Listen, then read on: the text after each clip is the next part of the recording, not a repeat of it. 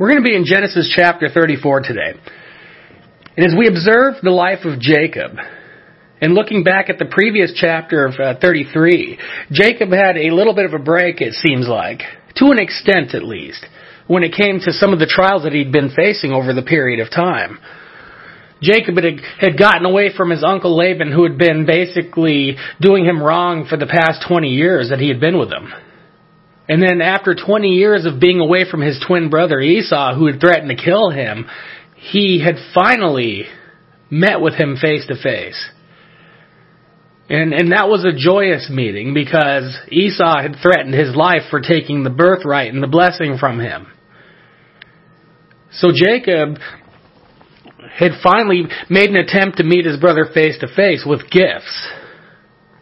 But beforehand, before he was meeting with his brother, Jacob was spending some time with the Lord in some prayer and whatever have you, and he was visited. It was a divine visit with the Lord, who had a little bit of a wrestling match with him. And we know that nobody ever wins a wrestling match with the Lord. Now, Jacob, we wouldn't necessarily say won, but we'll say that he was blessed, because that's what he had asked for. He had latched onto him and said, "I'm not leaving until you bless me." And he said, "Your name is no longer going to be Jacob, but it is now going to be called Israel." But he touched Jacob's thigh, and Jacob from there on had a limp. So there was a little bit of a price to pay for that wrestling match. There was a little bit of a price to pay for the things that had gone on over the years. But Jacob had seen victory because he had been able to experience the reconciliation and the reuniting with his brother Esau as they came face to face and fell on each other and wept. And what a pleasant chapter it was to see. That we could see that God can do all things when we rely on Him. And when we seek Him through all things, through the good times, through the bad times, He will be there. Now we're coming to Genesis chapter 34.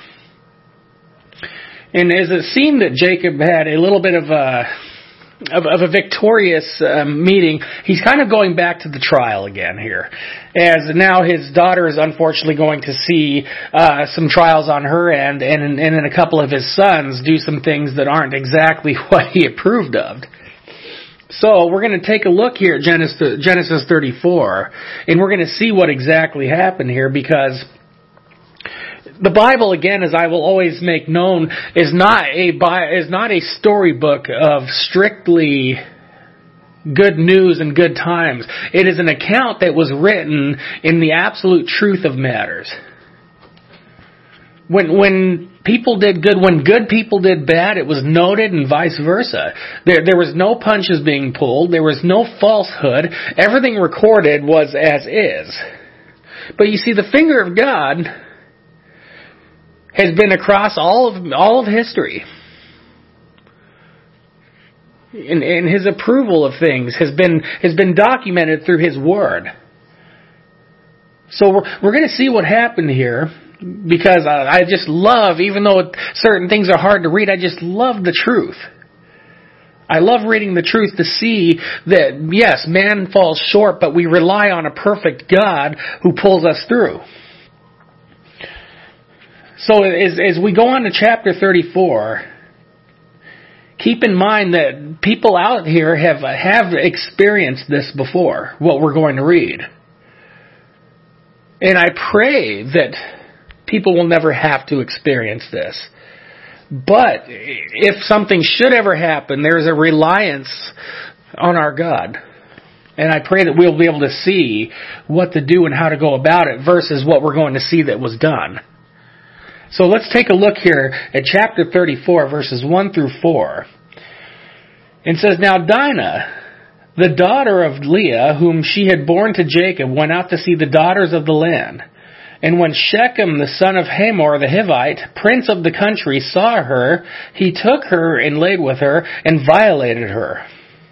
His soul was strongly attracted to Dinah, the daughter of Jacob, and he loved the young woman and spoke kindly to the young woman.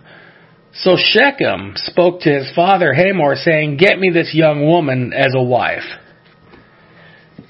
Now again, as I mentioned in chapter 33, Jacob had that sense of relief as God had done a miracle in restoring the relationship between Jacob and his twin brother, but who Esau wanted to kill.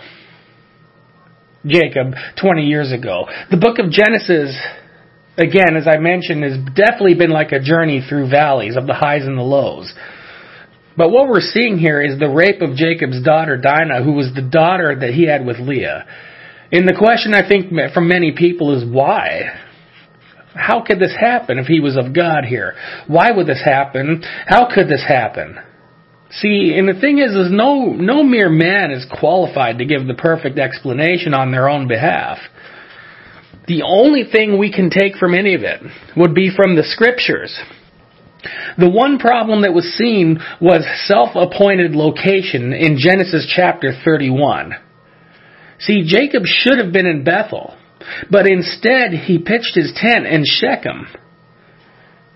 Why Shechem, we don't really know, because the only thing we knew about the area was it was a nice place at the time with resources, but the lessons from the life of his grandfather Abraham should have been observed, as Abraham did that twice. Abraham located himself and his wife Sarah on his own behalf. And he even knew that Sarah was in danger of being taken because of Sarah's external beauty. See, first he went to Egypt and told Sarah that she would be taken as a wife for themselves. So tell everybody there that you're my sister, because what they're going to do is they're going to kill me to take you. And then the second time they moved to the Philistine territory, and the same thing happened. They took Sarah, but see, the same thing happened again. God intervened. There are places that God directs us to go. And at times He specifically says not to go to certain places for reasons that He only knows. If there is a lesson that can be seen for women, was that what was done to her was blasphemic. Regardless of the fact that he spoke kindly to her and wanted her as a wife, it looked to be nothing more than a prized possession in the form of lust. He took something sacred from her that God had ordained in marriage, in which should be the time for her and her husband to be. The Bible was very clear in the account written that it wasn't an acceptable act because he seemed to show a physical love toward her. It was the ways of the land in which God detests. And unfortunately, she was the victim of being in the wrong place at the wrong time. And I think that is the main thing right there of the question to be had is how and why this could happen, because being at the wrong place at the wrong time has definitely been the reasons for a lot of things. When we seek God for our direction, then we know that our circumstances will most likely be different. But when we go somewhere on our own behalf and on our own desires, when we've had maybe this nudging feeling to not go there, to not be there, I should not be there, then something will eventually happen. And there's an urge to remember to seek the Lord first before all things. And not to go on our own behalf and have this idea that, well, the Lord's going to take care of me. Well, yes, He will, but unfortunately the consequences might be met first. And this is what happened. Jacob went ahead and went to Shechem versus Bethel. And unfortunately somebody in his family had to pay the price. So let's go ahead and take a look here in verses 5 through 12 of what happened next. And Jacob heard that he had defiled Dinah his daughter. Now his sons were with his livestock in the field. So Jacob held his peace until they came. Then Hamor, the father of Shechem, went out to Jacob to speak with him. And the sons of Jacob came in from the field when they heard it. And the men were grieved and very angry, because he had done a disgraceful thing in Israel by laying with Jacob's daughter, a thing which ought not to be done. But Hamor spoke with them, saying, the soul of my son Shechem longs for your daughter. Please give her to him as a wife, and make marriages with us. Give your daughters to us, and take our daughters to yourselves. So you shall dwell with us, and the land shall be before you. Dwell and trade in it, and acquire possessions for yourself in it. Then Shechem said to her father and her brothers, let me find favor in your eyes, and whatever you say to me, I will give. The relationships seen so far between Jacob and his children have been unnoticed. But as for his daughter Dinah, it looks as if there was a lack of care, as it says that he held his peace in the matter. The dynamics of this family is quite interesting, as Jacob had two wives, Rachel, who he loved, and Leah, who was given to him by deceit by their father Laban. He didn't love Leah, and Dinah was the daughter of Leah. So we don't know how he was with his own daughter. But her brothers rightfully were enraged. I have seen the most passive and loving men change in an instant when their child was harmed in any way. There was an insult to the injury. It was the payoff for the hand of Dinah after he violated her. There was no repentance nor apology for what was done, as Shechem sends his father to do the negotiation for his guilty son. He said that my son longs for your daughter. And when we look at the English version, it's a strong desire for something that is distant or even unattainable, is what that means, to long for something. But the Hebrew meaning for longing means to be attached to or to cleave to. So that's what he's looking at, as this was written in Hebrew. This was an outlook of a good for business arrangement by combining the families.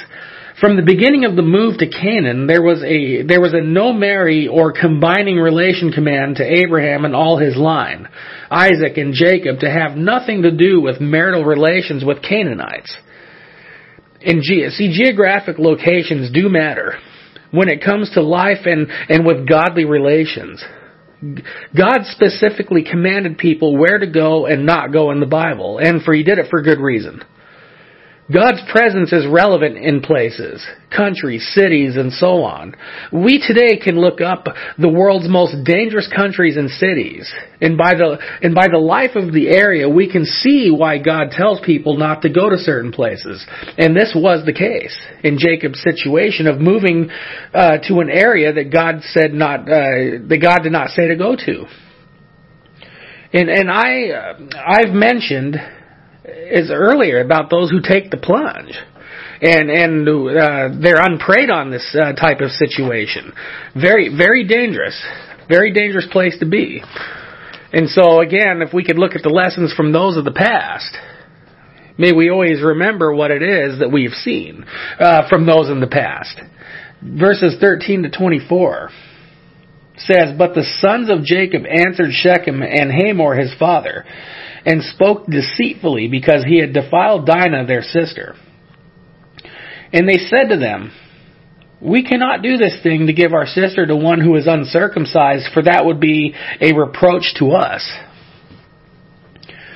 But on this condition, we will consent to you, if you will become as we are, if every male of you is circumcised. Then we will give our daughters to you, and we will take your daughters to us. And we will dwell with you, and we will become one people. But if you will not heed us and be circumcised, then we will take our daughter and be gone. And their words pleased Hamor and Shechem, Hamor's son. So the young man did not delay to do the thing, because he delighted in Jacob's daughter. He was more honorable than all the household of his father. And Hamor and Shechem, his son, came to the gate of their city and spoke with the men of their city, saying, these men are at peace with us, therefore let them dwell in the land and trade in it. For indeed the land is large enough for them. Let us take their daughters to us as wives, and let us give them our daughters. Only on this condition will the men consent to dwell with us, to be one people, if every male among us is circumcised as they are circumcised. Will not their livestock, their property, and every animal of theirs be ours? Only let us consent to them, and they will dwell with us. And all who went out of the gate of the city heeded Hamor and Shechem, his son. Every male was circumcised, all who went out of the gate to his city. Well, I have to say that they must have really wanted to be with the daughters for them to be willing to be circumcised in their adult ages. You know, circumcision is normally done to babies after 8 days old. And God is good in knowing all things in our created bodies. You know, thank the Lord that it was designed that way, because it is done at a young age, and it's not something that we want to remember when it comes to the pain involved. But you see, Levi and Simeon were up to something which will be exposed. Something devious in regards to what happened to their sister Dinah. We see a little of their father's deceit in their plan, as Jacob was a conniver in his youth. So we see the actions of some of his sons in the same ways here, utilizing a command that God had given to his grandfather Abraham, as he was the first to be circumcised and his household. That all started with Abraham. So it was a command from God as a recognition of his covenant and separation from the ways of pagan neighboring nations with Abraham. The brothers invited them into the command of God by circumcision and into their family by recognition of circumcision. On Shechem, he was looking at it as simply possession, success, self-desire. It's amazing what people will do for wealth or for obtaining a man or a woman as a spouse. Because Jacob and his family were wealthy, they had a beautiful daughter. It was obvious that there was a motive. Will not their livestock and property be ours, is what was said by Shechem.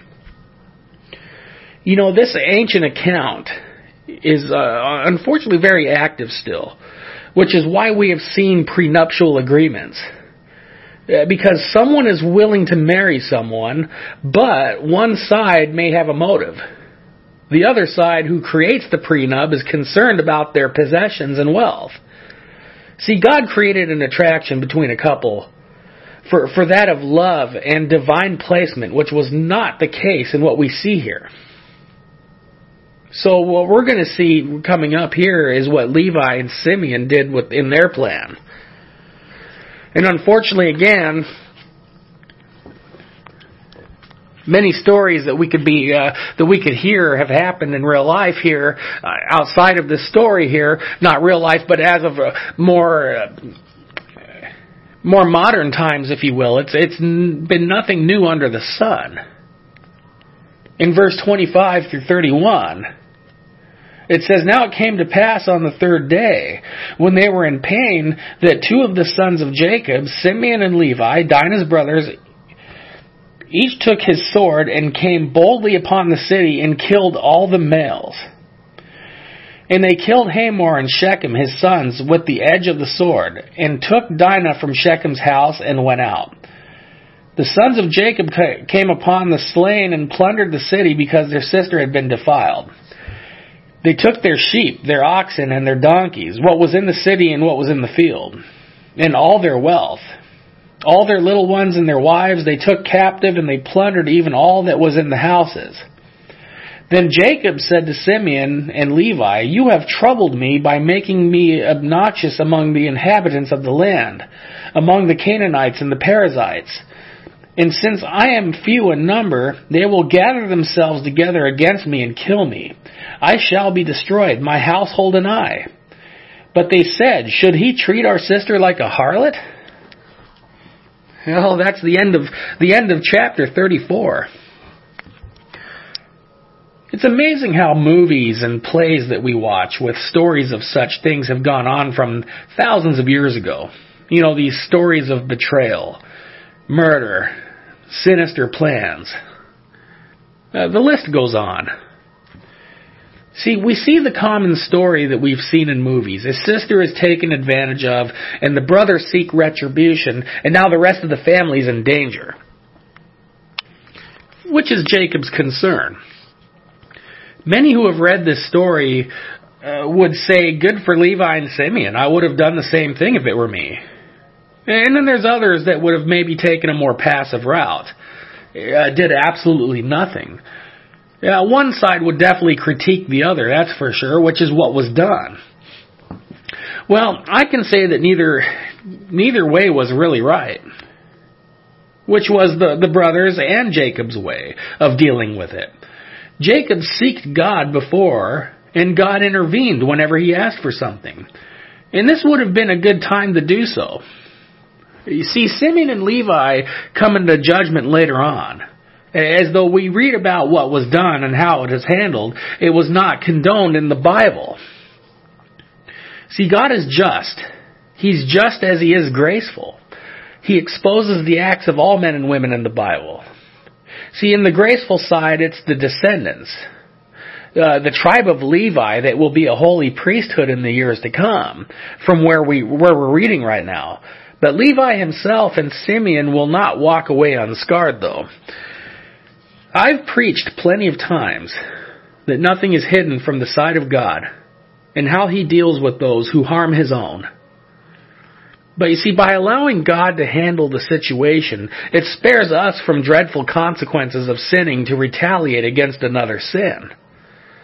Some may ask, what would I do if it were me? Well, I don't know. But neither do you, if it should be in your case. I'd say more than anything, pray for protection. Pray for wisdom, strength, and guidance daily. If anything, we know that this wasn't done, which is why he went to Shechem instead of Bethel. But God will instruct him in the next chapter. But as for us, do we want to hear from the Lord? Would you like for Him to hear from you whenever you call on Him? And there's a way for that to happen, which is by receiving Christ as your Lord and Savior. Now you might think to yourself, well, wait a minute. Wasn't that Jacob? Was he not blessed? Was he not being watched over by God Himself? Of course he was. But as I mentioned before, he took it upon himself. Now, unfortunately, I can't speak for his kids and their actions. We don't know exactly where they were at the time with God. But you see, it wasn't too long ago, it was Jacob that repented. It was Jacob that came back to God in his relationship. Which is where we saw the wrestling match. This is where we saw the reinstatement of Jacob's relationship with God. Now, where do we stand is always the million-dollar question. Where do we stand? Well, every child needs a good role model. And when your parents are walking with the Lord, or at least somebody in your household is walking with the Lord, there is a flicker of a light within that house. But when no one is with the Lord, then there is complete and utter darkness there. So again, maybe the question is what does this have to do with me? Everything. If you are alive, if you are living, then this pertains to you. Just as much as it pertains to me. Because we have a particular time left on earth. And we have time that's unknowing. We don't know how much time, but we have time. And what do we want to do with the time that's been given to us, number one? Number two, where do we want to end up when it's all said and done?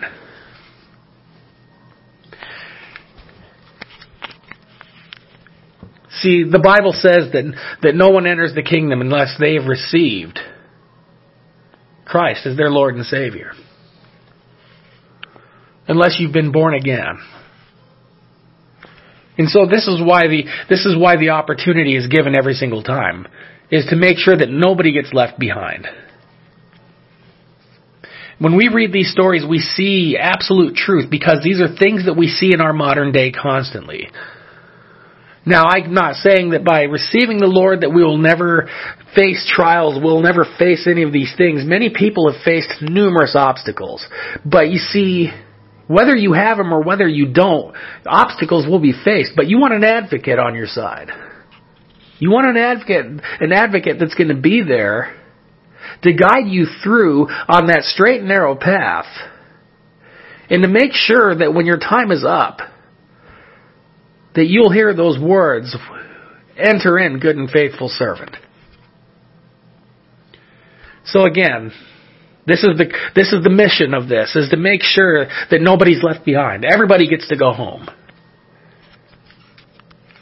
So if you want to receive the Lord, Jesus Christ, the Son of God, who came and died for the sins of this earth, for your sins and my sins, if you want to receive Him into your heart, and if you want to reserve your place in eternity with Him, then you can say this prayer after me, and it must be said in truth.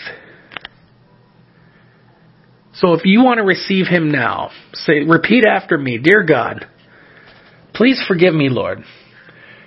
Forgive me of all of my sins. I confess to you, Lord, that I am a sinner. And I ask of you, Lord, to wash me of my sins. And Lord, I thank you, Lord, for receiving me. I thank you for having me, Lord. I receive you as my Lord and my Savior. I receive you as my Father, Lord. So, Lord, may you remember me when I come into your kingdom. May I be there with you, Lord, in your presence when it's all said and done. As I thank you, Lord, I love you. In Jesus' precious name I pray. Amen. Well, as always, it's such a pleasure to be doing what I'm doing for the name of the Lord. So I pray that you will be seeking Him in all things. And I pray that you will always continue to walk closely with Him. So may God bless you and keep you as you walk next to Him at all times. God bless you.